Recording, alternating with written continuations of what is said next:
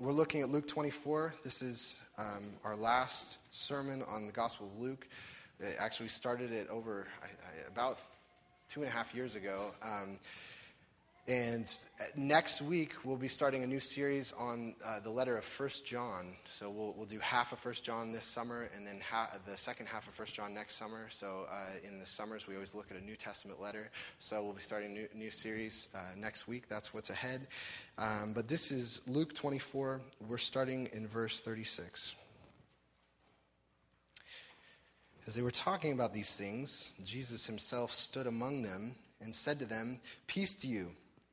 But they were startled and frightened and thought they saw a spirit. And he said to them, "Why are you troubled? And why do doubts arise in your hearts? See my hands and my feet, that it is I myself. Touch me and see, for a spirit does not have flesh and bones, as you see that I have." And when he had said this, he showed them his hands and his feet. And while they still disbelieved for joy and were marveling, he said to them, "Have you anything here to eat?"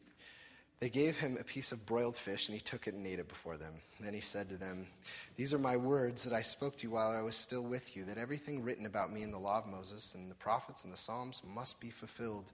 Then he opened their minds to understand the scriptures, and he said to them, "Thus it is written, that the Christ should suffer, and on the third day rise from the dead, and that repentance and forgiveness of sins should be proclaimed in his name to all nations, beginning from Jerusalem. You are my witnesses of these things, and behold, I'm sending the promise of my Father upon you.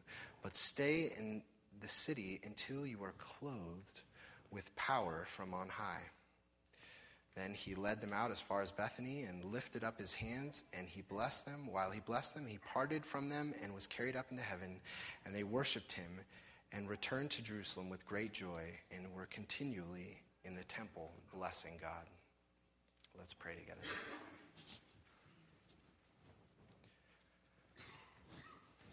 Our Lord, we thank you for your word, how it says things that we weren't expecting it to say, that it is surprising to us, challenging to us, that your word is different and greater than we are.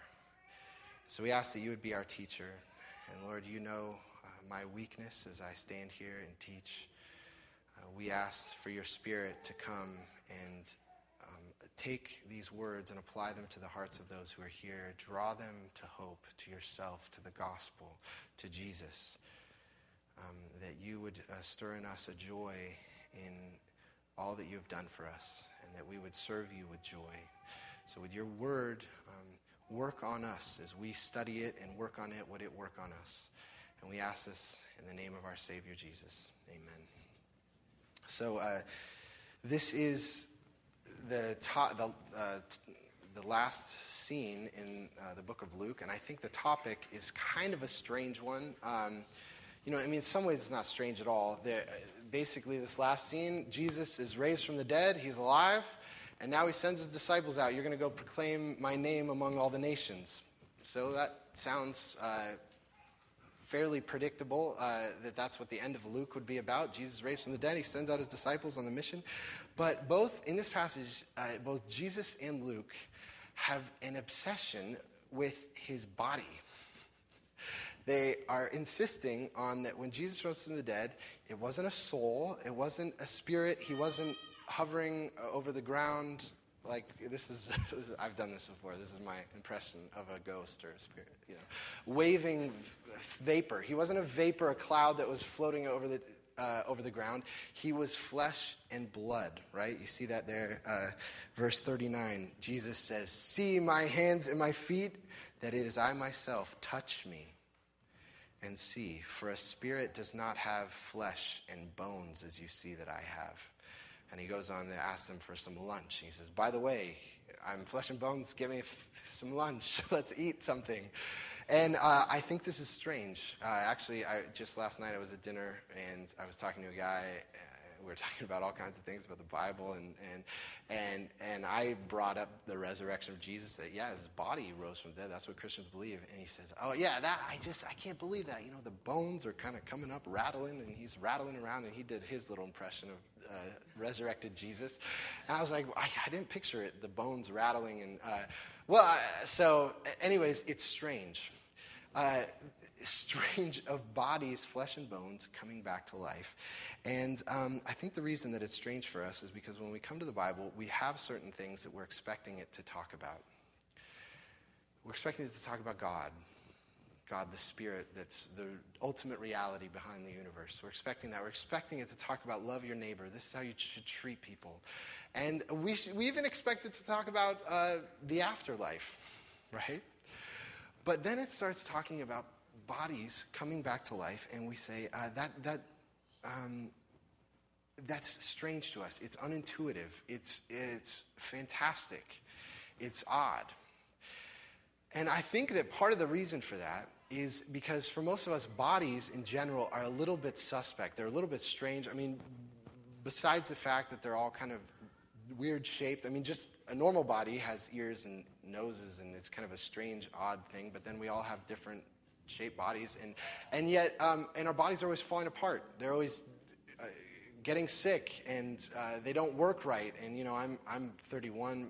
Many of you think that's quite young, but I'm starting to have to tell Shannon to not give me seconds or every plate of food that I ask for.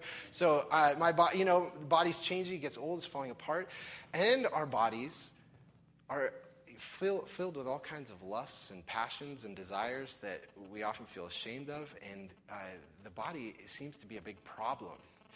And in fact, that's why for many cultures throughout history, most cultures have said that the body is a bad thing. Basically, who you are is you are a soul that's trapped in a prison of a body. And we got to get rid of the body, and once we die, finally freed from all those wicked desires and lusts and passions, and we've moved on, our soul has gone on to a different place. And actually, I see a little of that in that kind of thinking in myself. I do this thing with my kids where I go up to them and I'm like, "Hello in there, hello little person." And I'm looking in their face, and I imagine my kids are basically a robot with a little green man controlling them inside them, and I'm trying to get into the green man. Tell the green man that I'm his father, and they look at me and they're like, "Dad, I'm not in here. This body is me." And I'm like grabbing their arms. Hello in there. And they're saying, "There's no one in there. I am me. My body is me." And they're correcting me. And that's a deeply profound statement. My body is me. There's nothing inside of me. The body is me. And actually, that's what Jesus says, right? You see that there, verse 40. And when he had said that, verse 39, "Touch me and see." Verse 39. "See my hands and my feet, that it is I myself. My body is who I am." And what that means, why that's such a profound statement, that who you are is your body, is it means that the thing that God's saving is not just your soul, but he's saving your body. And the thing that God loves is not just your soul, and he doesn't want to just speak nice things so your soul feels better. He loves your body. And the thing that God wants to use in the world and use in people's lives and impact people's lives, not just your soul, but your body. He wants your body to put your body somewhere and use it. And throughout the Bible is a very earthy, physical kind of book. And in fact, the main thing about the Bible is that there's a God who made a physical world, and he said it was very good. And then that God said, physical world's so good that he himself took on flesh and bones in Jesus and became a body. And so I think this is strange. That's my impression of it. This is not intuitive to me. And yet the Bible is talking about it all over the place. And so what we're going to do this morning is we're going to develop a little bit of a theology of physical bodies and the significance of them in our spiritual life. We're going to look at a few things about that, and really in 4 ways. That first of all, the body is the object of Jesus' peace. When Jesus gives us peace, it's something that's not just happening in our soul, but in our bodies. That's his intent. Also, the body is the object of Jesus' resurrection. The main event in the Bible is about a body. The body is the object of Jesus' mission. I'll explain that. And then also, the body is the object of Jesus' spirit. So these are 4 things. You might think they're strange, but we'll see. Okay. So first of all, Significance of the body. Well, first of all, the body is the object of Jesus' peace. Now, you see this passage begins, Jesus risen from the dead. In verse 36, it says, as they were talking about these things, Jesus himself stood among them and said to them, peace to you. Peace to you. And it's a warm, nice staying, they're kind of unsettled and he's speaking peace to them. But, Jesus was a Jew. And Jesus' whole imagination, his whole view of the world had been shaped by the Old Testament scriptures. And so when he uses the word peace, we have to understand that what he's thinking of is the Old Testament version of peace, which was the Hebrew word shalom. And shalom is, when we think of having peace, we primarily think of kind of an inner contentment, a quieting of the inner restlessness. And certainly peace includes that. Certainly peace is a part of that.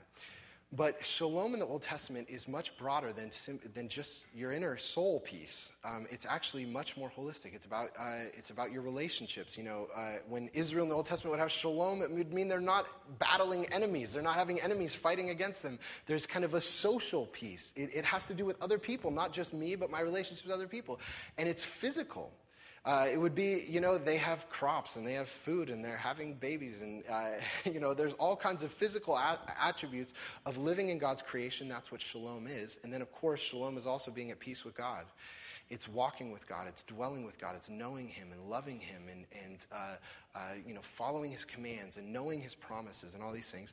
This holistic picture is what shalom is, that the Old Testament says that in Psalm 16, at your right hand are pleasures forevermore. Peace is a bodily reality in the Bible. Now, I'll tell you one way that I think that biblical peace is different than other kinds of peace. If you take, for example, a Buddhist idea of peace, that's an important concept of kind of inner peace in Buddhism. But in Buddhism, the main idea is that I'm trying to detach myself from the desires of the world. I have all these desires. I want all these things. I want food. I want relationships. I want people. And I want acceptance or approval. And I'm trying to let go of all these desires. So if I can just wash myself of the desires, then there won't be the anxiety and the restlessness inside. And I'll have that kind of freedom. And so it's kind of an emptying. The biblical idea of peace is actually the opposite. It's not a letting go of your desires and the pleasures. It's realizing that God gave you those desires and pleasures and only he can fulfill them. He's the one who will fulfill them. And that the way that you have peace is by finding your rest in the giver of, as Trev said during our prayer of thanksgiving this morning, that God's the giver of every good gift. And finding those, and that's what God intends for us. And that's what God hopes for us. And so that peace is about shalom in God's creation. It's physical. And, I've seen the significance of this when I was in St. Louis. I may have shared this with you. I had a friend there who was a Buddhist, and we'd get together and talk about spirituality and religion and things. And he came over for dinner, and my wife Shannon's a very good cook, and she had a big piece of meat and piled potatoes, and it was a really delicious meal with a glass of wine. And he just loved this meal. And later he said, he had a group of friends who were Buddhists and a group of friends who were Christians. And he said, one of the things that I can't get over is that whenever I go to my Buddhist friend's house for dinner, it's always like rice and beans. And, I don't want to have any pleasures. So it's very simple. And this is probably a bad characterization of Buddhists. I don't mean to, if any of you are Buddhists, don't take offense. But this is how he said, this was his observation as a Buddhist. The difference is that there was this kind of, I can't give myself to any desires. And he says, but I love food. And I go over to my Christian friend's house, and they always have all these flavors and meat and drink, and I love going over to their house for dinner. And I'll tell you, why such a different experience at these two houses? The reason is because of the theology of the body. The theology of desires, the theology of the physicality, that the Bible says they are good things. And that the promises that God has for us, the hope that God has for us, is a physical promises. Now, I'm going to talk about what that is in a minute. But, one of the things that's interesting is a lot of people in the Old Testament, if you read through the Old Testament, this was kind of baffled me for a long time as a Christian. You go to the Old Testament, you become a Christian, and you say, well, becoming a Christian is about how do I get to heaven when I die? So I believe in Jesus so I can go to heaven when I die. And then you start reading the Old Testament, and you said, there's nothing about heaven anywhere in this place. There's nothing about the afterlife. It's all about this chunk of land, and they want to have crops and famines, and are they going to get food, and are they going to have babies, and are they going to find a spouse? It's so this worldly. It's about this creation. And all God's promises in the Old Testament, they're all about physical things like, land and food and babies and things. I said, what's going on? Where's the main message? And the issue is, I think the key is that the Old Testament is preparing us for what the real promise that God is going to have for us in the New Testament. Because if we just come right to the New Testament, we think the New Testament is going to tell us about what's going to happen to our souls. And then we come to this passage, and Jesus and Luke are saying, it's not my soul, it's not a soul that was raised from the dead, it was my flesh and bones. And that leads to the second thing that's significant about bodies, is that bodies are the object of Jesus' resurrection. Jesus' resurrection was not his soul. It was not the Easter story does not mean there is some existence beyond the grave. It's much more profound. It's much more shocking than that. It's not just that there's some existence. It's that his flesh and bones were raised from the dead, and he's eating. And we see that they're hammering this. I mean, Luke is hammering this. He's going to end his gospel. Don't miss this. And we see two responses from the disciples as they encounter the risen Jesus, and they're looking at his flesh and bones. The first response is that they were startled. You see that in there in verse 37. But they were, he shows up in the room, and it says, but they were startled and frightened and thought they saw a spirit. They don't know what's going on. There's a fear of the realm of the dead, and they know Jesus died, and there's this question of what's going on. And the thing is, the existence of Jesus' body in their presence did not fit into any of their categories. It didn't fit into their categories. I feel that way, that it doesn't fit into any of my categories. One of my convictions as a pastor in this church is I believe that the Bible makes sense of our world. So, a lot of times people view the Bible as, okay, Bible has a list of arbitrary doctrines that if you happen to believe these things, then you get to go to heaven when you die. And it's just, if you happen to believe this, you get to go to heaven, but if you happen to believe that, you don't. And one of my big convictions is like, no, these aren't just arbitrary doctrines. This book really explains the world to us. It makes sense of the world. But when I come to this, flesh and bones walking around, I say, this doesn't make sense of the world. This is odd. The way to understand it is this. Why is it odd? Well, the Bible says, you're going to get a lot of theology in this sermon, so gear up. So the Bible says that the human history is broken up into two ages, this present age and the age to come. And the age to come is called the new creation, or the new heavens and the new earth, where God is going to make all things new, and he's going to rid the world of all evil, and he's going to restore it, and all things are going to finally be, and God's going to come and live. The heaven and earth are going to become one place, and we're going to live in the presence of God. The reason why this is so odd is because Jesus' resurrection is not something in this present age, some odd thing that happened in this present age. It's the first event of the new creation.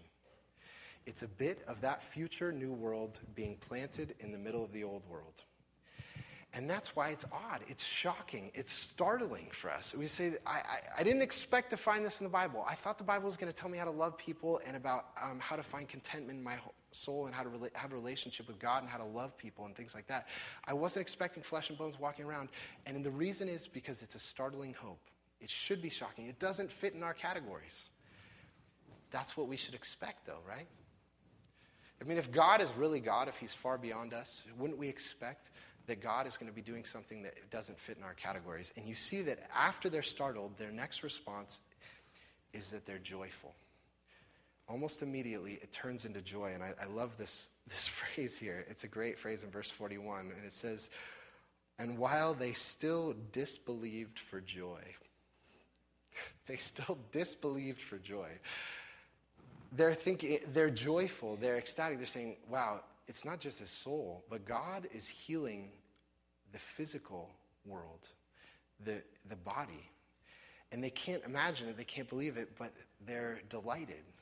There's laughter, there's joy, there's a celebration in that. And that Jesus has conquered death.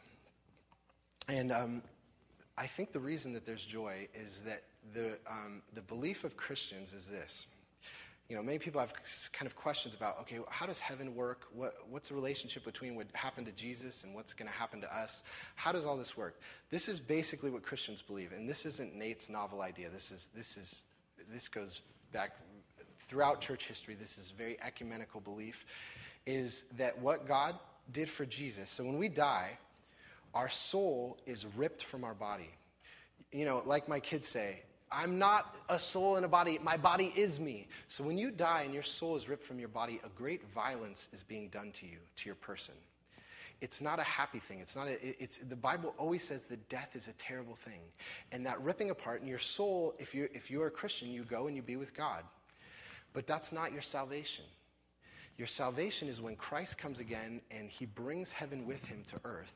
And God does for us what he did for Jesus when he raised his flesh and bones from the dead, and our souls and bodies are united, and heaven and earth become one place, and we live with God forever and ever. Now, if you think that might be a idiosyncrasy of my theology, you look at the Apostles' Creed, which is the most ecumenical statement of Christian faith that all denominations believe, and is written in the 2nd century. It says, I believe in the resurrection of the body and the life everlasting.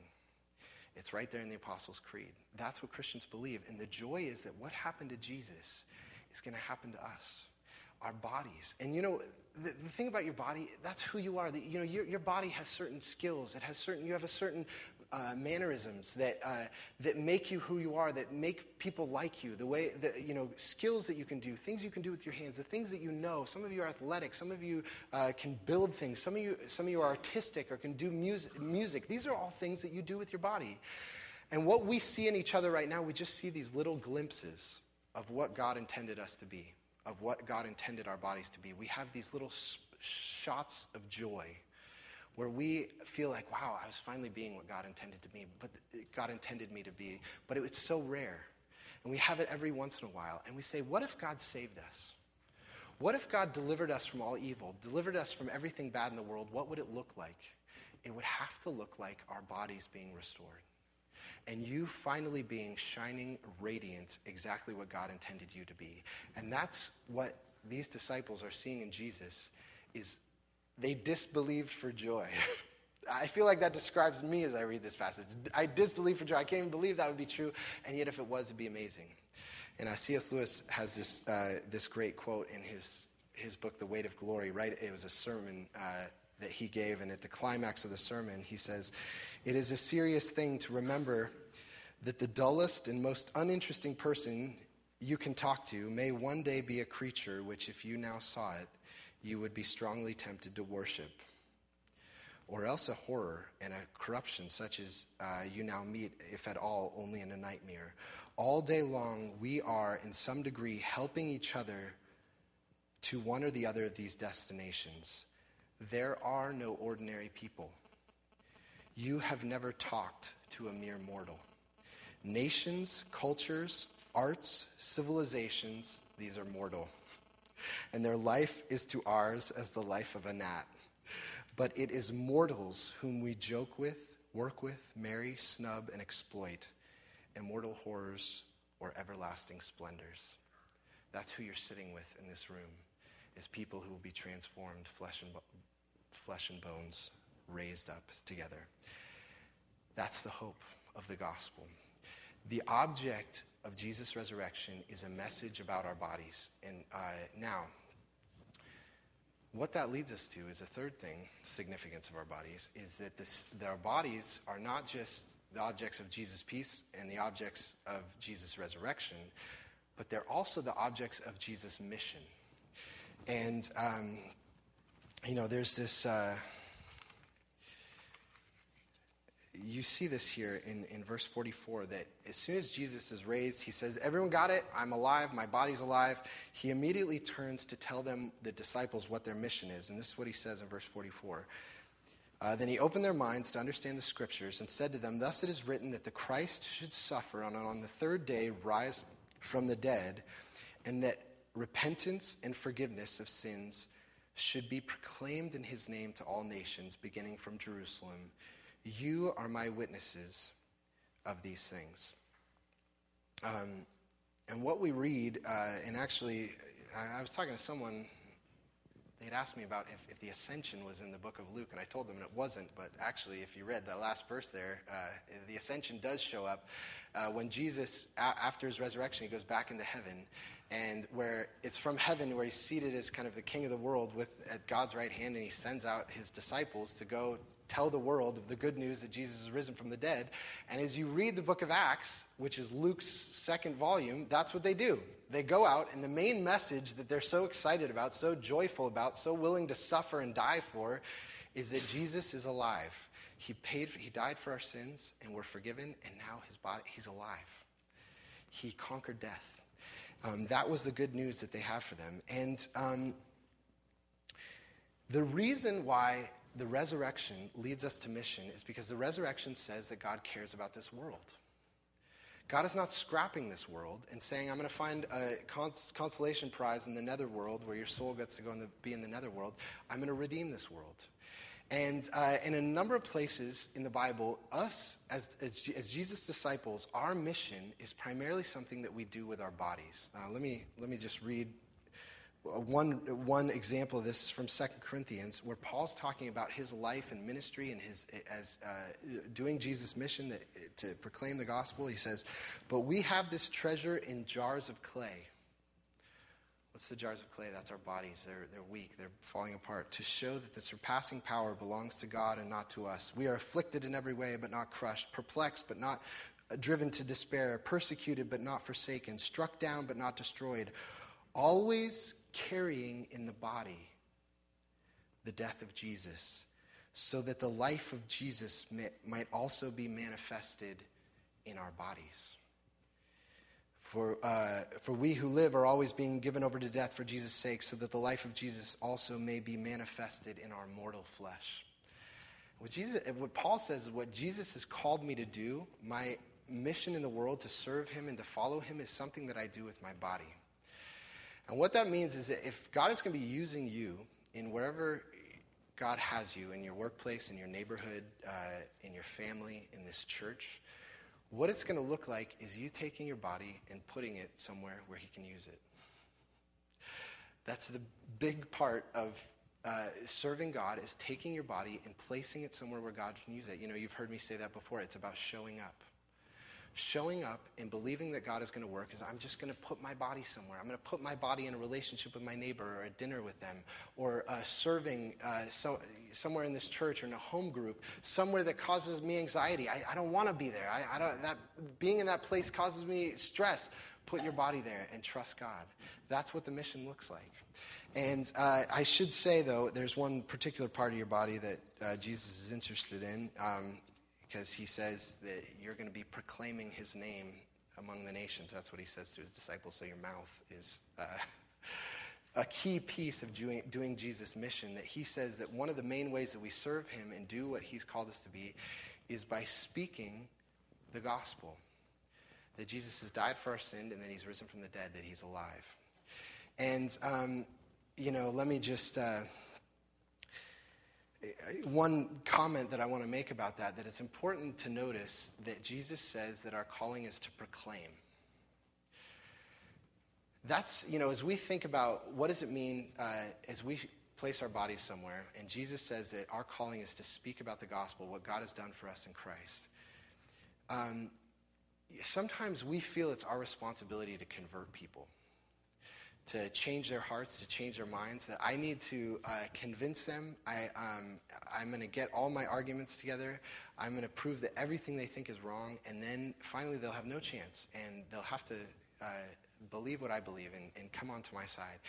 And that's not what Jesus calls us to do. He doesn't call us to convert anyone. He calls us to proclaim. We just say, this is what God's done.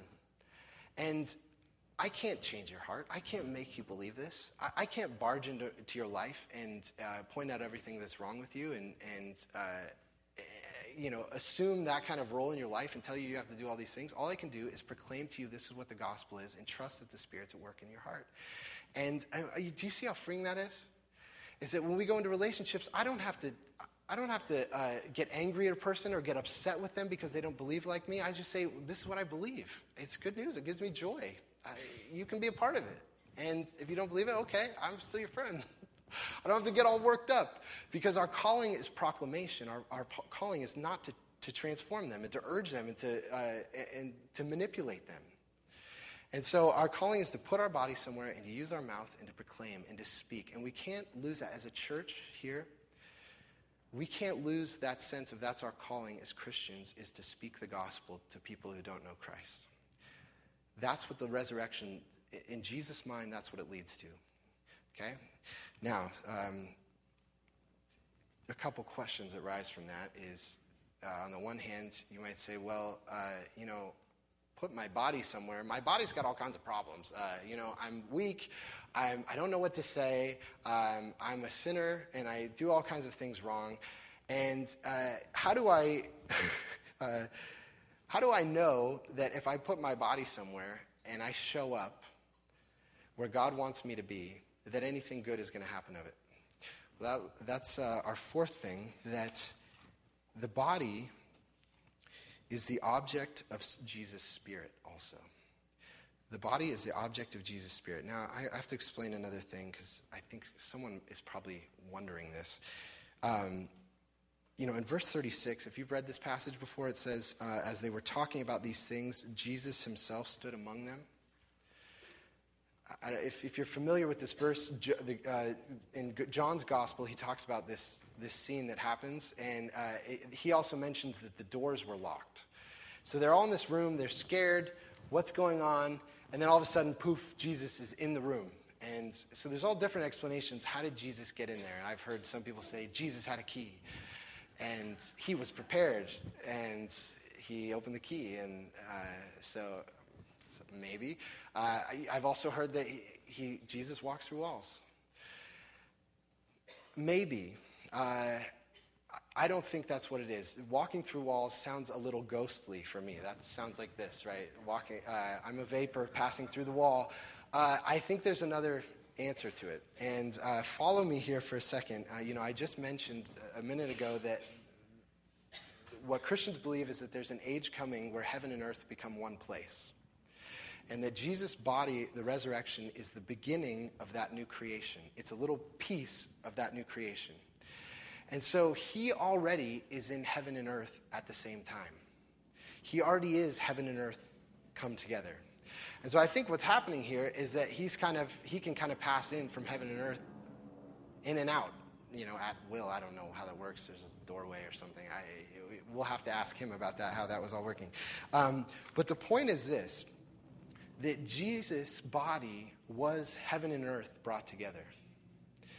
And I'll tell you why that's important. Look at verse 39.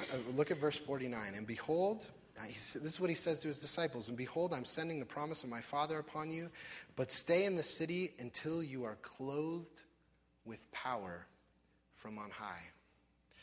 And this is, of course, talking about the sending of the Spirit. And the Spirit, the very power that raised Jesus from the dead, the very power that makes him a bit of new creation, we are all clothed with now.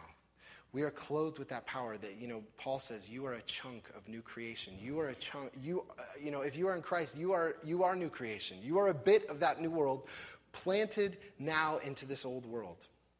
You are the hope of what the world can be and will be and what God is making the world into be. You are a little token of it, planted into your little workplace, into your family, into your neighborhood. God has just placed it there as a signpost of the age to come.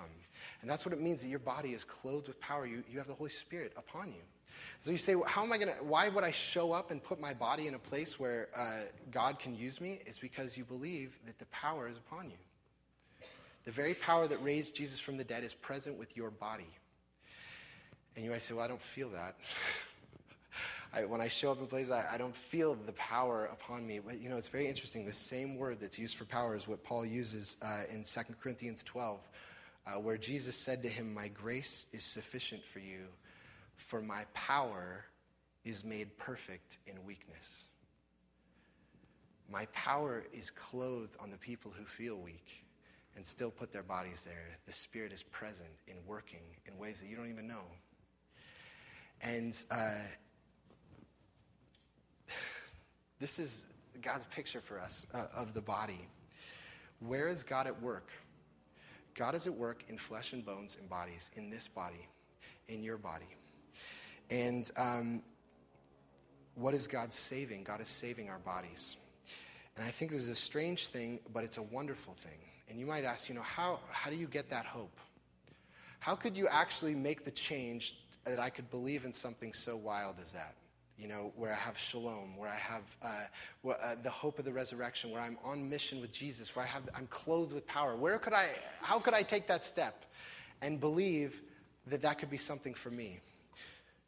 Jesus gives us the answer. Verse 39. "See my hands and my feet, that it is I myself." Why is he telling them to look at his hands and feet? What's on his hands and feet? The scars, the marks, that he went to the cross for them. He says, look at how much I loved you. I would go and I would die for you. This is how deeply God wants you, is that he would go and pay for all of your sins that you've ever done, and he would die on the cross. He says, look at him. It's me. That's how you recognize me. And it's when you recognize that there's a God that would love you that deeply and that you're willing to embrace that, it's then that you'll start to have the kind of imagination where you could actually believe that God might actually restore not just your soul but your body and this whole creation, and that you could have a share and a part in it. Do you believe that? Are you willing to trust that, to rest in it, to receive in it, to have your imagination of the world just exploded by that? That's what Luke, the Gospel of Luke, is ending with, is that we would be able to dream that God loves us that deeply that he would transform even our bodies. So let's pray together.